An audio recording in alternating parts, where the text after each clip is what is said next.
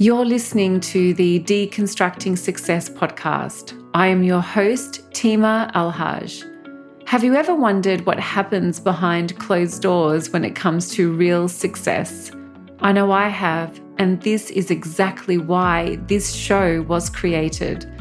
I have an insatiable desire when it comes to learning from the best in the world and an obsession with how successful people think, operate, and execute.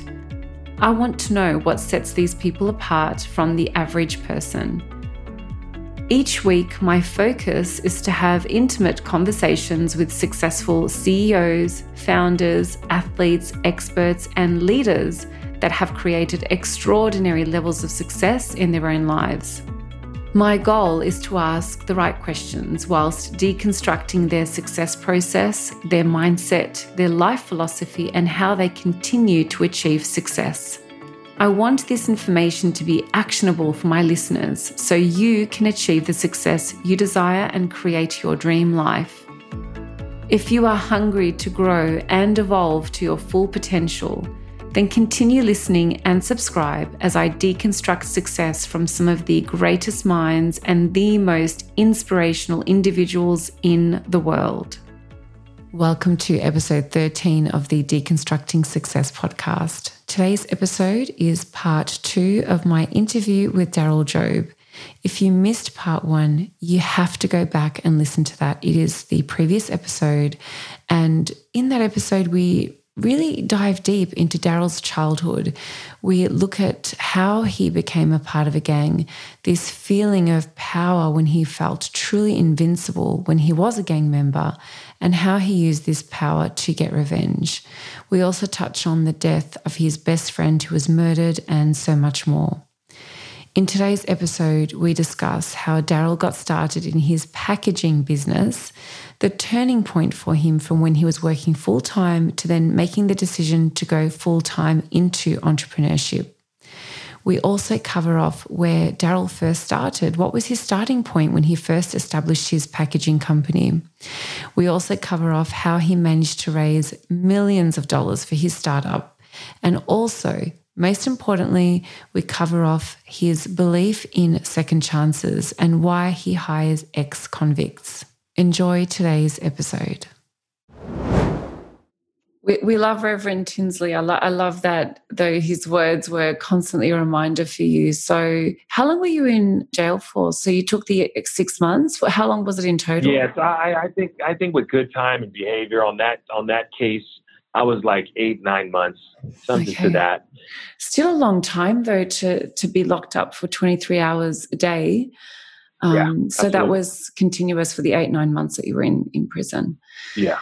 What was the environment like? Because I'm just really curious. I hope you don't mind me just asking some more questions around there, because how did you push yourself through not seeing darkness? Like, it must do some crazy things with your brain, just not knowing what time it is during the day. Obviously, being locked up, being in a very small environment as well, physically in a small environment. What were the people like around there? How did they treat you? Did you make friends? Well, where I was at, it was they consider it the Hole, and it was D module, and mostly everybody that was coming out of prison, if you went back to county jail and you were going back to prison, they would hold you in there because you were too much of an influence, because you've already went through the ringer. You had too much clout and status on your name. And I would look at it like, I'm not one of these guys. I'm just not. They were just callous, completely callous, full of darkness. And I'm just like, this is not me. I was so different. At the same time, you have to put your composure on. You have to hold your composure. So, you can't be a pushover. But I was just, I'm not you. I'm never coming back to this place. And then you would see guys up in there talking about their children and talk about their families. And then they would get released, and a week later, they're right back. You're like, man, I thought you said you love your kid. If you love your kid, what are you doing in here? Like, that's the last thing I'm going to do. It's like, goes back to that vicious cycle, just like how you were at a point where you wanted to make a change and live a different life, but then that's all you knew, and in terms of relying on yourself to be able to be the provider for your family as well. And I guess there must be a lot of people that fall in that trap too. So when you finally, came out and you're like, okay, you've made all these promises. What happened from that point on? Well, workman's comp, when I got out of jail, workman's comp actually made a mistake. They went back. I seen an orthopedic surgeon, and they realized that I had a really bad back at L5 herniation. My disc was bulging on my nerve. They felt bad, compensated me for everything that they did not pay me. At the same time, they told me to, Daryl, you got to find another career. And I'm like, no, I was going to be a pipe fitter. I was going to start, in your making 50, 60 bucks. Yeah, exactly. And I was gonna have this career, and they're like, "There, your career's over. Your back's completely done." And hearing that at the age of 23 was a problem. But I said, you know what I'm gonna do? My friend owned a trucking company. I talked to him and said, "Hey, man, they got trucking school. I'm gonna get about $50,000. Does this trucking stuff work? Tell me how it goes. This big rig stuff." And it went on a couple of ride-alongs with them. Came back and said, "Hey, I'm gonna buy a big rig." And I remember telling my mom, like, I'm gonna buy a big rig with this money that they're gonna give me. She thought I was crazy. No, why would you do that? That's crazy. And I'm like, because it's a good career. I can make $10,000 a month. This is this. And that's what I chose to do. And I did that for about a year and a half. And then I had a good friend that I ran into, and she was having some dark times, with substance abuse and so on. And her family, well, to go back a step, we ended up going to her house one day, and I asked her, what does your father do? They had an extremely large house, 10,000 square foot home, and some of the most exclusive real estate in the Bay Area. And it was a $6, $7, $8 million home. First time I ever seen a Ferrari in someone's garage. And I'm like, what does your dad do? And she's like, he sells boxes, Daryl. And I'm like, boxes? Like, what do you mean kind of? You're like, what's that code word for? What is a box? Yeah, exactly. That's exactly what I said. And I was like, what kind of boxes? He's like, they're like the brown cardboard boxes. And I started laughing. And my cousin, who's now an engineer here at Barracool, he starts laughing. And I said, yeah, you mean boxes with cocaine in them. You guys didn't know how it's like this with boxes. And that was the running joke. And she gave me his card that day. And she's like, Daryl, give him a call. You'll be great at this. And I'm like looking at her like, yeah, right. He's not going to talk to me. Like, are you joking? She's like, Daryl, you were made for sales. It's just you. And she's like, you're a great person. You're very honest. You'll do great at it. Just give him a call. I called him every day for 6 months. He would never return my phone call. Oh, not really? Would you leave messages for him? Oh, absolutely. What would you say? So what was one of the, give me just a couple of messages that you would leave on his phone. You know what? Just going back, I remember this. I was extremely nervous. I'm trying to talk proper, which was not natural language for me because I spoke Ebonics my whole life. And so you're trying to talk articulate, like you know what you're talking about. But I would say Mr. Don, I don't want to say his name, but, Mr. So-and-so, blah, blah, blah, blah. Can you please give me a call back? And I tried to sound sophisticated, but I was lost. I was a kid. I didn't know what I was doing. I was so immature when it came to communication. And one day her mother reaches out to me and says, hey, we're having a problem. I know you're really close with our daughter. Would you mind coming doing an intervention at our home? And I'm like, absolutely. I'm here for her. And then it dawned on me, oh, is your husband going to be there? Like, that would click, like, wow.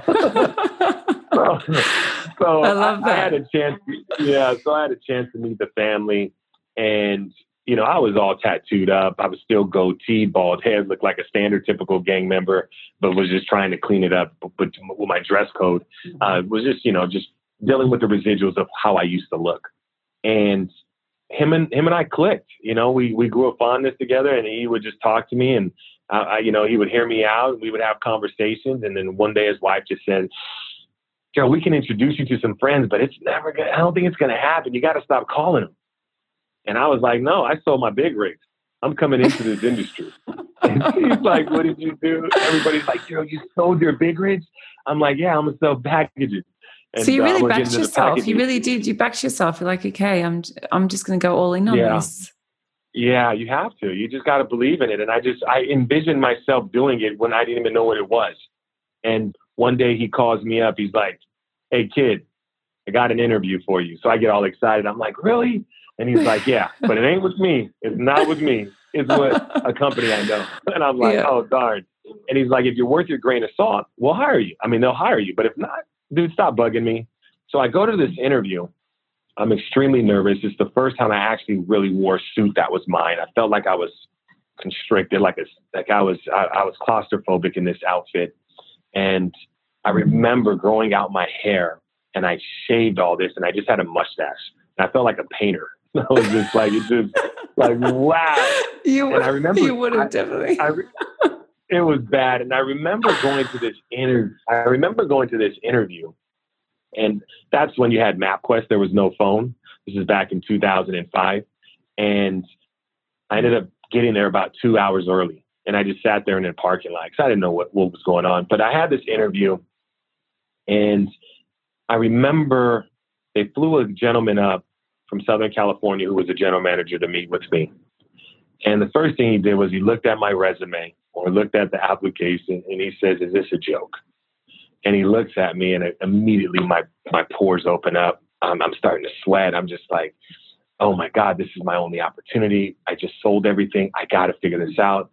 And he's like, "Do you have any experience?" And I was like, he's like, "I don't see any experience in it." He's like, "You didn't even go to high school. Did you go to high school?" And he's just like confused because there's no information on there. And he's like, "Why would I hire you? Like, you have no experience." And I'm like, "Well, I've been selling my whole life." No, he says, I said, because I could sell. And he's like, "Well, have you sold before? I don't see it here in your resume." And I said, "I've been selling my whole life."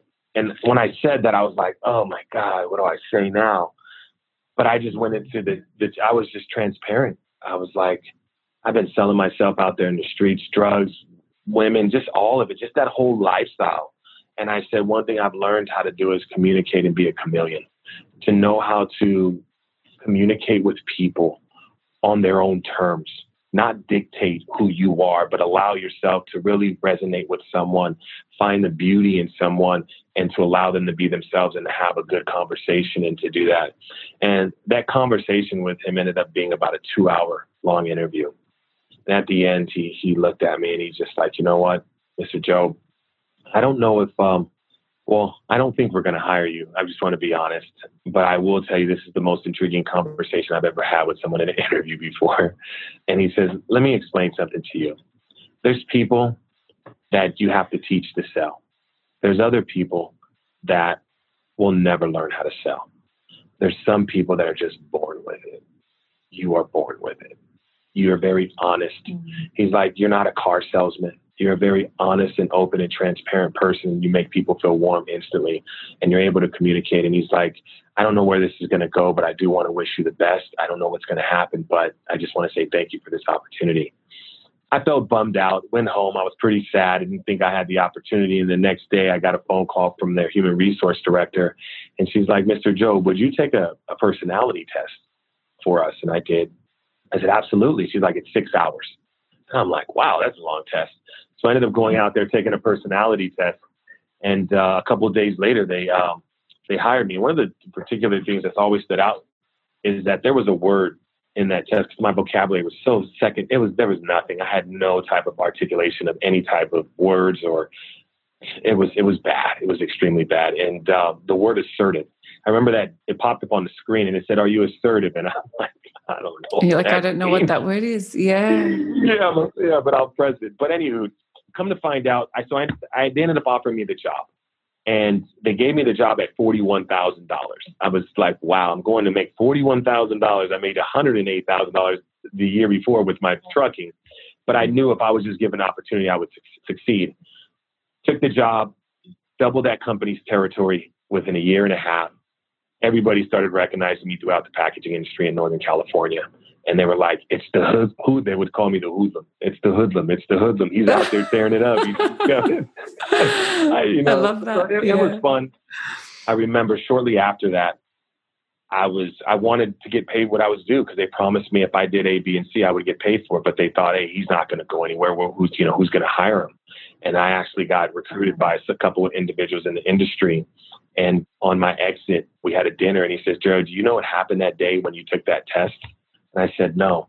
He says, "This is what happened. You were actually competing with the UCLA grad. We had already offered him the job. We interviewed you because we were doing a favor for your friend's father.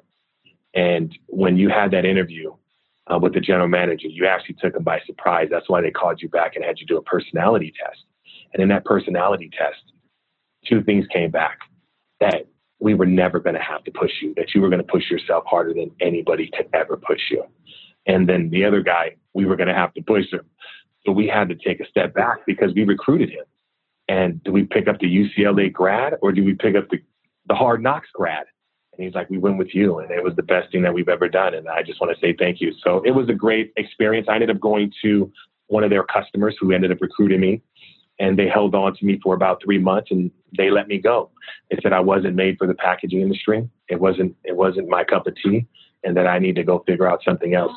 That the packaging industry, I'm too rough around the edges. I don't have the education and the wherewithal to stay in the industry.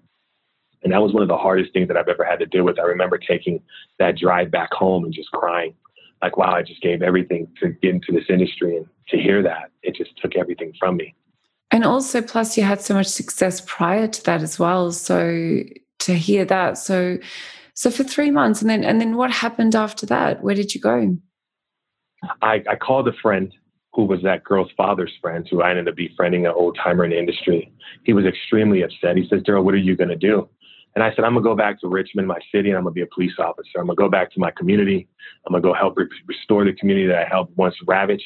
And he told me I was crazy. He's like, Daryl, you were born for the packaging industry. You're not going nowhere. And I said, no, I'm done. I said, I don't ever want to feel like that again. I don't ever want to feel that low, that I don't belong. And he says, Daryl, I got a family that I want you to meet with. And I was 26 years old at the time. He said, just meet with them. And I promised him I would. And I met with this family, and I was humbled by the innocence and the nature of who they were. It was a woman-owned business that had started in 1973 by her husband. Her husband passed away in the early 80s, and she took over this business in the garage, and she turned it into a packaging company. And they gave me an offer, and I took that, and I just wanted to tell them, thank you so much for believing in me. Within 3 years, I became their number one sales rep out of, I think, 15 or 20 sales reps, everyone, engineers and directors of, sales directors. And I surpassed everybody. I worked so hard. I became a full-time single father. I got custody of my children. I was raising them solely by myself at the age of 26, and I had to provide for them. But I also wanted to tell that family, thank you for giving me the opportunity. And 10 years later, they're reaching out to me, I'm working for them, and I was going to buy a part ownership of their company. And I helped them grow. When I came onto their company, they were about a $10 million company. And when I departed, they were about a $35 million company. And I had a lot to do with that. It was fun. And the general manager and the owner's son, who's the owner of the company now, we're great friends. He helped me start this company here, Vericool. He did so by telling me, Daryl, I will let you go out there and create this company and still allow you to financially support yourself with your residuals that you have earned with our company. And that's incredible. Just until this year. Yeah, no, it was amazing. It was, I'm so grateful that I ended up going to that company before I came to this company, because it allowed me to be grateful for what I had. I would have never been as grateful for what they gave me for 10 years. They're just a great family. I'm real close to them. They're a godsend to my life, so it's been a journey. And then Vericool's story starts. And then Vericool, I know, I feel like there's just even so much to even talk about with Vericool. So they helped you even set up your, basically Vericool, is that correct? They helped you set it up, and there was no concern about taking over the industry or, any sort of competition between the two of you there? No, what it was is I was looking at becoming a owner of their company, and they had a woman-owned certificate, and it possibly would have hurt them if I would have bought some of the ownership of the company. So the son said, hey, Daryl, you have a knack for this environmentally friendly insulation stuff that you've been working on, that you're trying to integrate into the industry. Why don't you create your own, and I'll help you support it. I'll let you use the infrastructure that we created here and figure it out. And I was a little hurt at first. I came back a couple of weeks later, and I said, hey, I'm going to take you up on that offer. He's like, you are? And I'm like, yeah. I said, I'm going to create a global company with this. And he starts laughing. You're still laughing yourself as you're saying that. Yeah. Which you've actually done. But yeah, you're laughing as though it's the first time you're saying it. Yeah. And then I remember coming back, and it was just, I just allowed my mind just to continue to go and go. And one of the things that I realized is what really opened me up is I started with this company back in 2006. They said packaging was recession proof, that the world's always going to manufacture products. So you're always going to have packaging. Well, back in 2009, it was a slap in the face to all of us. You know, the housing crisis really hurt us all. And it made me realize, like, wow, what do I do? And then what sustained me was the medical accounts that I had. And I realized is if I focus more on the medical industry, I'm always going to sustain myself because there's always going to be growth because the populations are always going to grow. And in doing so, I started educating myself on petroleum-based products, the detriment that they were having in the environment. And I told myself, like, wow, if styrofoam food trays are going away with paper trays, if you create a solution, the styrofoam EPS coolers are going to go away as well. Start working on that. So I ended up working with a good guy named Gary Glantz. He was an old timer in the industry, and he started teaching me about some environmentally products he was working on. I said, Daryl, what do you think? And we started working and concocting stuff, presenting them to customers and so on. And when I made that leap 5 years later for Vericle, I didn't know what I was getting myself into. I had no idea whatsoever. Knowing how difficult it is to start a company, I probably would have scared myself away. You got to remember, I didn't go to high school. I didn't go to college. There's no 101 handbook on how to be an entrepreneur. All I know is I believe in something. I believe that the environment needs it. The performance is there and it's cost effective. I believe that everybody needs to use it. It's a solution that the world should have. And I was going to create it. And then the realities of the VC world and being an entrepreneur slapped me right in the face and said, Daryl, you don't make enough to do this on your own. Well, yeah, that's what I was going to ask you. So what did it, if you don't, I mean, you don't have to answer this question, but open it up. So when you started, researching and trying to create these products, how much money did you actually need? Because these things are not cheap. They're not, I mean, to start a company, depending on the industry, changes, but when you're formulating a product and you're creating a product, that's expensive. So how much did you invest initially to get the product and actually create it? Well, at that time, I think I was probably doing about $400,000 to $500,000 a year myself. And I thought in my mind, that was more than enough to start a company. Daryl, you take $100,000, you'll start something. And I just did not know. I was lost. That can just go in a space of months when you're trying to create a product, like, $100,000. I could burn that in a week, depending on what kind of machine, the CapEx I spend. The crazy part about it is I ended up in Guatemala. And while I was in Guatemala, I was on a mission trip. And I was in a rural part, and I realized how many people were living across the world. And I met this gentleman, Butch Wilson. And this mission organization focuses on bringing water wells and infrastructures to villages that just don't have anything, that are decimated, that just don't have the financial resources to support them so that they can start generate some sort of income, cash flow protection for the children and so on. And just the simple necessities to live. And I said, I wanted to be a part of it. And, I told him about this company, Vericle, I was thinking about. And I said, you know what I'm going to do? I'm going to start this company and 50% of whatever I make out of this company, I'm going to make sure it's donated to the mission organization. And he looked at me like, what? And he's like, well, if that's the case, I want in. And I'm like, no, I don't want no partners. He's like, no, Daryl, I want in. Yeah. He's like, how much do you need? And I was like, I don't need nothing. I'm going to pay for it. He's like, Daryl, give me. He's like, let me get 20% of the company, and I'll give you $500,000. I was like, absolutely not. He was like, what? He was like, Daryl, you don't even have a building. You don't even have a product. And you don't even have a building. It's a good point. Good point. Yeah. Yeah. I was like, it's in my mind. Trust me, I know it's going to work. And he was like, no. So we went into a negotiation. He ended up giving me $450,000 for 10% of the company. And what the company was, that's a better deal for you. Yeah, it was in my head, and it was on a piece of paper. It was a brochure that I had made with a digital rendering. And he was just like, are you sure this is going to work? I'm like, well, I think so. So another good friend of mine, we were a part of a father's group. And we met every Saturday, and he would always hear me talking about what I was thinking about doing. And he says, hey, I want in on this too. And I'm like, no, I don't want any more investors. Why are you guys trying to give me your money? And both of these gentlemen, they didn't sign papers with me. They just wrote me checks. They just, one wrote me a check for $450,000. The other one wrote me a check for $200,000. And these are guys that I got to know as individuals, and they knew me, and they didn't look at my past as a reflection of who I was, but more of who the man I am who of the man I become. And we started Vericool, and we started moving forward, started looking for a building. And then I'm like, okay, well, how am I going to make this stuff? Everything was handmade. So now you have to create the vision of what you're trying to put together, and how do I create machinery? And then you have to work with machine consulting groups and try to put all this together. And in my mind, I was a salesman. I'm like, I just want to sell this stuff. Why is this stuff so hard? And then next thing you know, it takes a life of its own. And then got a CFO, started bringing on employees, and then did a friends and family. And that friends and family, we raised funds from friends and family, roughly $2.5 million. And during that time, a sophisticated investment group that was early off from Northern Europe said, hey, we want to be a part of this. We think you guys have something. And I said, I don't want no investors. Why would I want your money?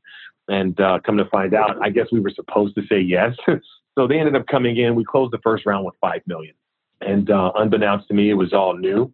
So in what time frame did you I guess, raise all of these funds? Over what time frame?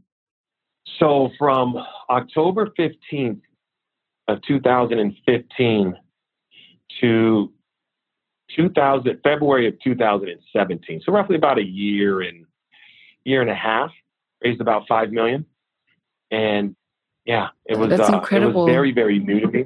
Yeah, it was new to me. Didn't understand it much. Just knew the vision, knew the product was going to sell, knew that the environment needed it, was, compostable and environmentally friendly, and then so on. I love that. And so your starting point was looking for a building. I would have thought you would have been researching on manufacturing this product or trying to look at the engineering of this product. What was the first step for you? It was definitely the building, because I wanted to understand where we were going to go, what we were going to look like. But it's so hard because you go into a building and it's an empty space, but then at the same time, you're looking at 40,000 square feet. And you're like, is this too big or too small? Yeah. How would you know how much room you need and location, exactly. All of that? Yeah, okay. All of it. So then I went to the machine manufacturer and said, hey, I'm looking to build a machine and I want to do it for $25,000. And I must have laughed the owners and everybody else, out of the room. And they came back and said, Daryl, it's not going to happen. We'll never be able to do this. So we ended up, you have to understand the mechanics, the machinery. They start bringing it in, picking your brain, telling them what's needed and what's not needed. And then you have to see if the customers want to buy it. So then you're building an infrastructure and creating this system and these products that you're about to, bring to the market. Now you got to make sure there's an audience for it. And then you have to understand, is there a brand? And luckily for us, we hit the bull's mark with Vericool. It's like, how do you get Vericool? Like, how do you come up with that name? That's awesome. And then the dynamics of the story of being very cool, being is verde for green and cool for blue at the same time, the name. It's such a great name. It really is. It's such a great name. But the way you started things was kind of like in reverse. So normally people would do their market research, see whether there's demand for a particular product, how much people are willing to pay for. Then they might come up with the concept of the name. But you literally committed yourself to a massive space saying, okay, well, we're just going to fill this up somehow. We're going to manufacture here somehow. And then you worked backwards. So when you started creating your product, how many attempts did it take and how much did it cost you to actually come up with the first product that you could literally sell? The first product, a lot of it was invented by the first Gary Lance, who I had been working with, the old timer. I made some modifications, told him how it needs to be done, made some adjustments to the collars and so on. He put some patent applications around it. And then I said, hey, let's sit down. Let's talk about this. He's at the end telling of his career. I think he was about 70. And I said, I'm going to take this national. I'm going to take this global. His wife thought I was crazy, who's now a great friend of mine, Carol. And I was just like, give me the opportunity to go out to the market. I'll sell it. I'll make it happen. And so we worked out a deal to where I would support them and I would bring this product to life. As we're building this and creating it, customers are signing on. It's 2016, 2017. We're about to start bringing it to market in 2017. Our first customer is a very large pharmaceutical healthcare company. And I'm starting to see a different tide where this is a great solution, Daryl, but the market's about to change. You're not giving everything that the market wants. So if you stay in this position, you're not going to make it. I remember going to my board at the time because we just, created a board, which I had never been on. I'm the chairman, so you're creating all these people that was throwing their money at you, basically saying, I want in. And you're like, I don't want your money. Yeah, exactly. So now you have this. And then I told them, we have to pivot. And I told them I created some other solutions. And the sophisticated investor was like, no, we need to stay the task. And I said, absolutely not. And they said, you have to. This is how, VC worlds are. And this is how entrepreneurial worlds. You have to stay the course. And I'm like, I'm not driving off a cliff. I'm shifting. So there was a little bit of a dispute there. And I was just like, hey, you guys keep the company then. I'm going off with my new inventions.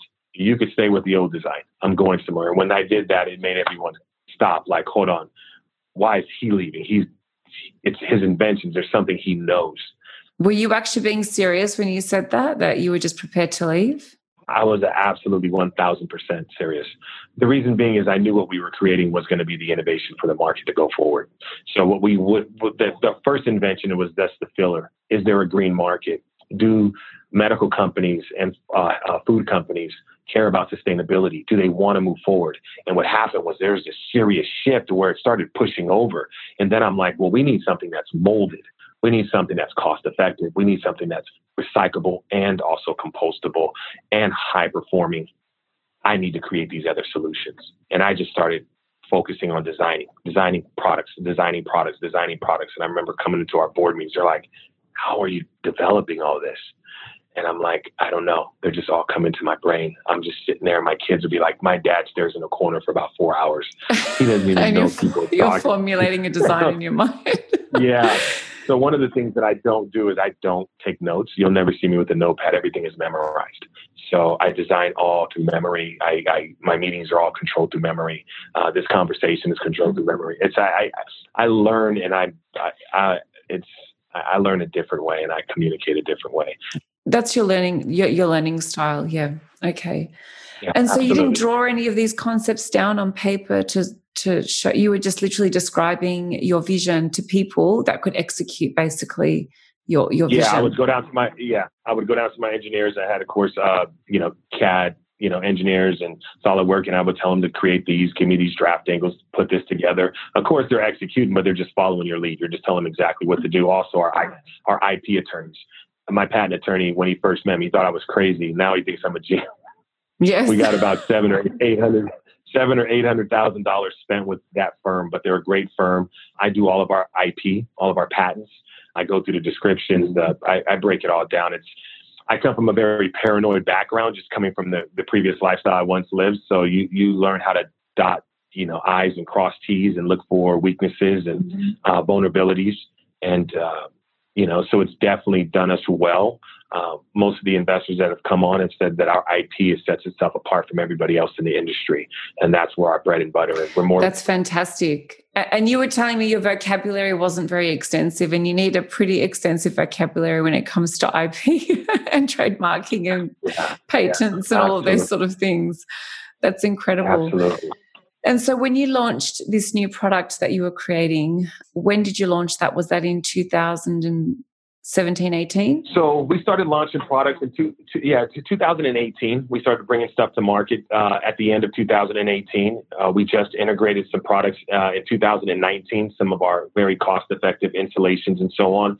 And it was more or less, let's test the market. Let's get some orders. Let's see if this is going to be solidified and do we press the gas and go. At the same time, who is VeriCool going to be in the market? Is VeriCool going to be just another insulation company, or are we going to go a little further and set ourselves apart? And then we had to really look at it. And I really pushed the company to look at our articles of incorporation. Who are we going to be? Are we just going to be a financial-based company, or are we going to be an impact company, a company that focuses on the environment and also people? And this goes back to who I am and what I believe in people. I remember those tough nights of hunger, hungry stomachs and tough times. At the same time, I made bad choices in my life, and I'm not the person that I once was. I didn't really get to choose my direction. I ran with it, and then I jumped out when I could. But there's others that want second chances and want opportunities with their life, that have children. And when you understand the statistics of how children are affected and how much their future is impacted by their parents' decisions, just statistically, you realize that you got to go out there and you got to help if you can. You got to be a voice. You got to provide a platform. When I know if a father's sitting in a prison cell, how much his child's going to be affected versus his father having a job, the outcome from that child is going to be stacked against him, if, in one way. But, so who is Vericool going to be? I don't believe in handouts. I've had to work for everything I've been given. At the same time, I believe in giving people opportunity and hope. Hope is extremely powerful. It changes lives. And I really believe that you change a community by providing opportunity. For someone to sit there and spend time in prison, and for every day that they spend in prison, for them to come out, and every day that they spent in prison, for them to say, hey, if I'm given, I want an opportunity, I'm going to get a job, I'm going to be a good dad, I'm going to be a good, productive member of society. And then when you come out, you got door after door after door after door after door, everybody slamming doors. Nope, you did something bad. We're not going to help you. Can't help you here. Then you turn and look at that kid like, I got to feed my kid. I can't have my kid growing up in these streets. There comes so much time and time again to be in that position. And I got to go out there and help these guys have opportunities. When you look at the unemployment rate, I think the national unemployment rate for formerly incarcerated men and women is roughly around 29%. And before this COVID-19, the national unemployment rate was roughly at 3.5%, 4%. So that's telling you there's a big offset.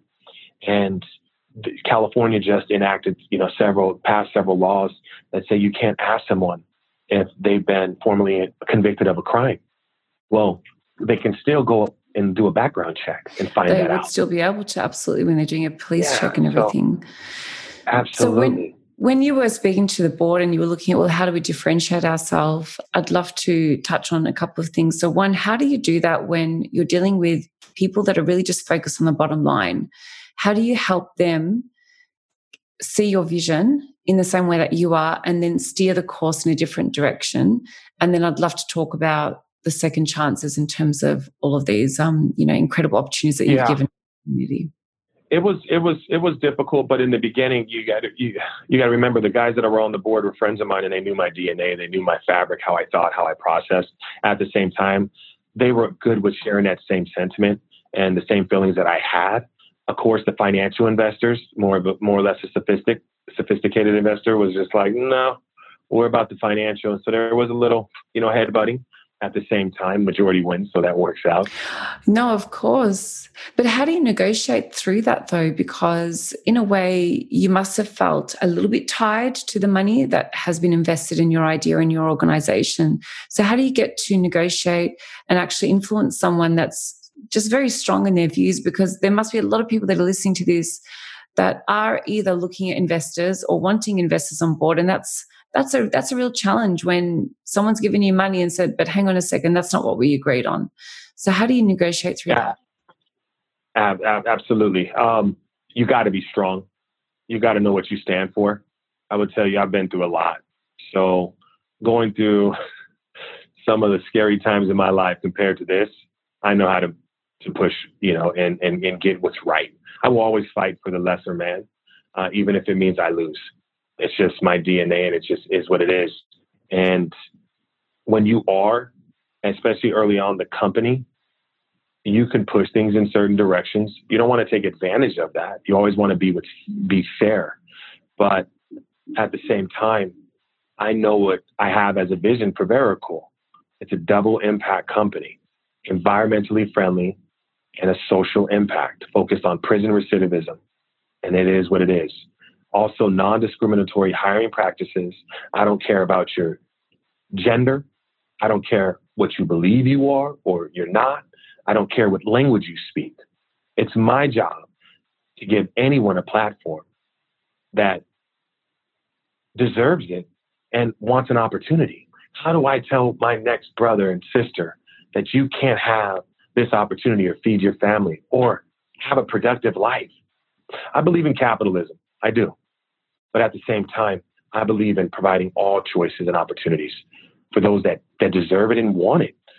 And you got to stand. You got to be ready to fight. You got to be ready to fight.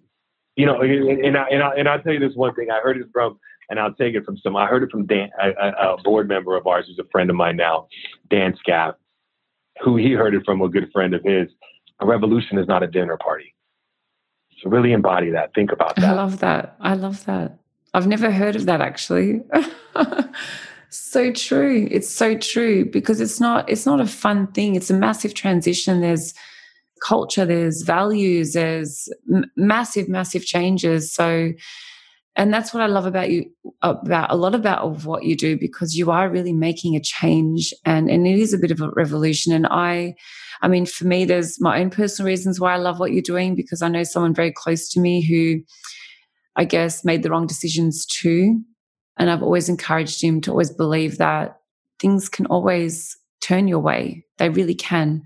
And you just have to surround yourself by the right people. And you are a pure example of that you are that concept of the right people that give those opportunities. So I'd love to know how many staff you have, and how do you know when you're hiring someone that they really do and they really are ready for that opportunity? Because I guess you could potentially get it wrong too.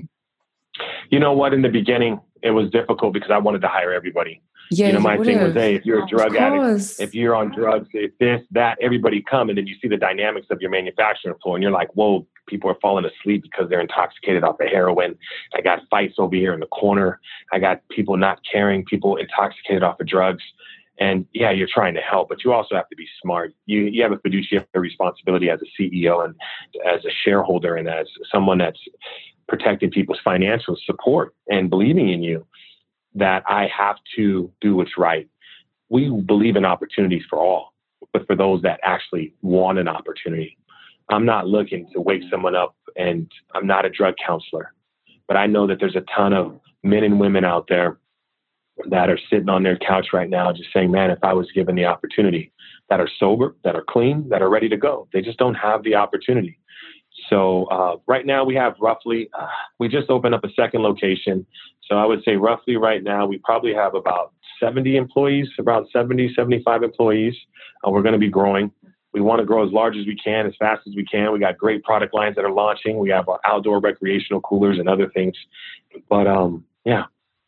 And one of the things that you mentioned was, you said as a kid you wanted to be a marine biologist. Like, can you see how you've manifested this dream somehow, even though you're not technically a marine biologist, but you are looking after the environment and really making an impact in your own way within your own dreams as a child too. So I love that you made that possible. So what is your vision for Vericool? Where do you see the company heading, and what's next for Vericool? Where do I see the company heading? You know, we just closed our Series A roughly around, I think, 5 months ago. We raised about $19.1 million. My focus right now is to be, break even, cash flow positive by the end of the year, push really, really hard, continue to bring solutions to the market that's environmentally friendly. One of our greatest joys that I did, I don't want to say accidentally, but we created the VeriCooler, which is the world's first environmentally friendly, recyclable outdoor paper cooler, which I invented back in 2017 in Maui. And you go back to talking about being a marine biologist and thinking about that. I remember I heard Maui ban styrofoam, and I was at a store and I'm like, there's only styrofoam coolers. I thought you guys banned styrofoam. They said, oh, it's not enacted yet, but we don't even have a solution. And I remember being frustrated. I went back to the condo and I told my kids, hey, Daddy needs to borrow some time real quick. Daddy needs to create something for Maui. They're like, what? I came out 3 hours. 3 hours later, we had we called it the Ohana cooler. And let me show you what the Ohana cooler is. Yes, show me. So this is the Ohana cooler. So you see, I love it. We named it the Ohana cooler. It's a turtle. It's 100% recyclable cooler. Very, very cost effective. No reason to have a styrofoam cooler. And then we also have the VeriCooler. So We'll have all the links for people to have a look at these products as well if they're listening, because they're amazing, and you're just so passionate about what you do. I love it. So, is this where you were like staring at a wall for 4 hours and you're drawing this concept in your mind? Yeah. Yeah. I was actually when I was in Maui, I definitely had to do that. I was staring and just trying to process how do you work with the curves, the outs on the molds and processing, because there's a manufacturing piece to it. So you have to be able to. I'm a visual processor, so I see everything like it's clear as day. So when I go to design something, I could literally talk to you and design something throughout with dimensions and everything. It's weird, but it's a gift. Hopefully, I have it for the rest of my life. It's incredible. God doesn't take it away. It's incredible. No, I love that. The vision for Vericool in the future, what we're working on right now is there's a lot of styrofoam manufacturing companies throughout the United States and North America and throughout the world that have reached out to us to utilize our technology. So that's something that we've definitely started entertaining. How do we take our company and share it with others? And instead of charging a licensing fee and all this and that, let's bring simplicity to it. Go out there and support the environment. We'll work with you with our IP and our patents. There's of course a very small reimbursement that Vericool receives, but when you look at it, we believe if you're going to do business with us, 25% of your workforce that manufactures our product has to be formally incarcerated. Instead of us just reaching 6% of the landscape, we can reach 75% and have these companies with these large infrastructure supporting us and really working at trying to combat this. So, we're working there, and then we have great opportunity. Our coolers are in 7-Eleven, BevMo, Save Mart, Lucky's. We're working on a ton of other chains. And then we have the B2B. We're in tons of healthcare companies and with their sustainability initiatives, some of the largest pharmaceutical companies in the world, some of the largest e-commerce companies and meal kit companies in the world. So we're looking at having a great growth rate, and it's a lot of work, but we're doing great things. So I can't complain. So excited for you. I mean, in 12 months' time, I can only imagine where your business will be. So I cannot wait to have another conversation with you at some stage. So, but I'd love to talk a little bit about what's behind you. So you have, I really love it. So what's the top part of it? There's a bit of artwork. Says you can describe it. Yeah, this here, if you see it, the boss is on top. The boss means that you're just pointing the finger and you're watching your crew just go. And I believe a leader is someone that's going to get in front of their team and guide them and show them the way and lead by example. And it's something that it's hard in the entrepreneurial world, but I'd rather get out there and just follow my lead, guys. I'll be the leader that the company needs. That's life in general. You really are a leader. And I've just had such an amazing time with you today. So thank you so much for sharing everything and for not holding back and for really sharing as much as you possibly could about your story and also your business. But we'll definitely revisit this in a few months' time. I'd love to see where Vericool is and really talk more about, the business side of things as well. So thank you so much, Daryl. Before we end the interview, I'd love to ask you one more question. So one of my focuses for my podcast is it's really part of my mission, which I believe that we can really be whoever we want to be and construct that within ourselves. And I really do believe that our potential is limitless, but like you, it really only applies to people that are willing to work hard and really apply certain tools in their life to really better their life. So I'd love for you to talk about what you think limitless potential is, and if you can just let our audience know. I believe it's not setting boundaries for really believing in and going for what you believe in. When you set boundaries and you set limits, you minimize your growth and the opportunity to achieve. If I listen to everyone and I put limits as they told me I should, I look at my life, this is limitless potential. I'm in a place that I would have never dreamed of. And God only knows where I'm going to go. But I will tell you this, it all means nothing if it's all for me. I really believe in to whom much has been given, much is required. And you don't start living life, and your life doesn't have value until you start living it for others. So if you're going to have limitless potential, make sure that's in front of you. and you'll never stop. How do you stop striving to work hard and to fight for your brother and your sister next to you that don't have a voice, that don't have the opportunity? When you need that extra muster and strength, you'll find it. That's limitless potential to me. It's really beautiful. Thank you so much, Daryl. I'm so happy with everything you just said. Thank you. I love that. It's actually, I think it's my favorite response so far. And I've asked many people. So thank you so much, Daryl. And for anyone that wants to connect with Daryl, the best way, is it through LinkedIn, or what's the best way for people to reach out to you? Come onto the Very Cool website, obviously. Check out your beautiful products.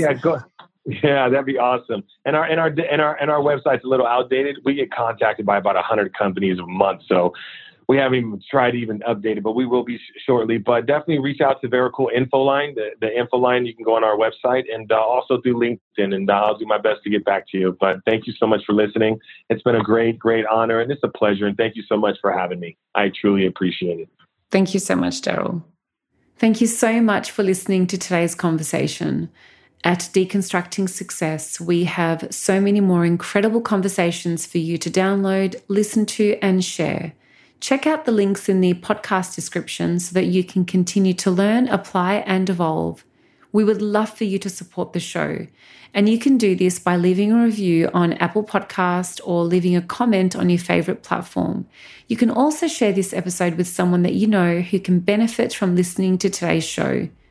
If you wish to connect with me personally, you can find me on LinkedIn, Instagram, and YouTube. Just type in Tima Alhaj, send me a direct message, and let me know which episode you listened to. All of the links are in the podcast description. Your future success is waiting for you. Until next time, this is Tima.